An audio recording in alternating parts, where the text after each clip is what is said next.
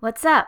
You're listening to the new episode of the Inglês Online podcast, and today I'm talking about adverbs that go really well with adjectives, also known as adverb-adjective collocations.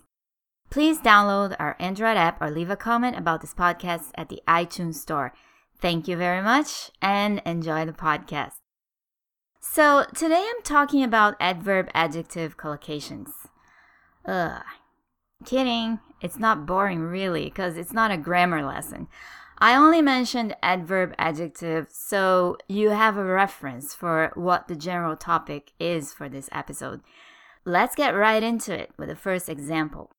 Instead of saying someone was aware of something, you can say that person was fully aware of what was going on. Let's say we're talking about a guy named Jack here. So Jack wasn't just aware. Jack was fully aware of, let's say, the sales meeting that happened this morning.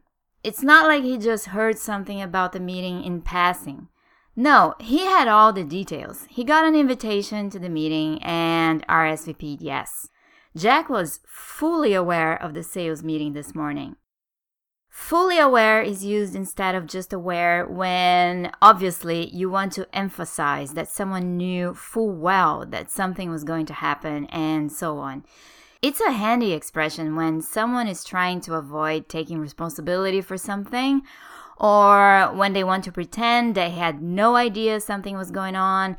In those cases, you say, nope, you were fully aware this was going on. And that's why fully aware is a collocation.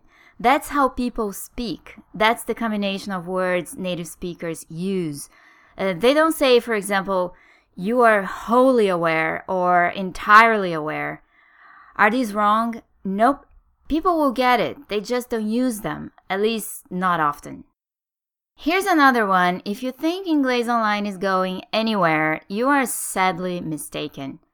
That means you are completely mistaken.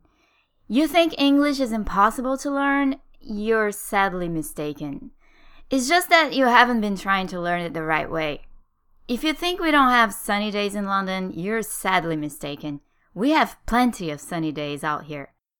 And how about when someone's really shy? We can say he or she is painfully shy. Tony can't speak to a room full of people. He gets very uncomfortable at a party. He's painfully shy. I found this example on Twitter. A girl wrote, I hate how sometimes I am incredibly outgoing, then sometimes I'm painfully shy.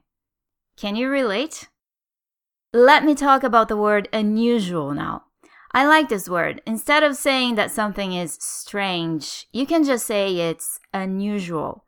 That means it's something that doesn't happen very often, it's unexpected, and so on. You can emphasize that, saying something is highly unusual. You hear this often in movies and TV shows when someone's sort of apologizing or trying to explain why something didn't go as planned. They might say, everything seemed to be under control, and then all of a sudden, the engine exploded. That is highly unusual. You know what else is highly unusual? How hot it is today here in London. The windows are open and I'm sweating, people. So here's the last one to wrap up this episode. A nice way to say that something costs an arm and a leg. Here's my example. Sometimes I go to the supermarket to buy food and when I look at the price tag, I immediately change my mind. Frozen food can be ridiculously expensive. It's just cheaper to make it yourself. I bet you guys can find several examples of stuff that's ridiculously expensive where you live. Cars, imported products, seafood in some areas, and the list goes on. When you say that something is ridiculously expensive, that usually means you have no intention of paying for it. I want to hear your examples. Let me know and talk to you next time.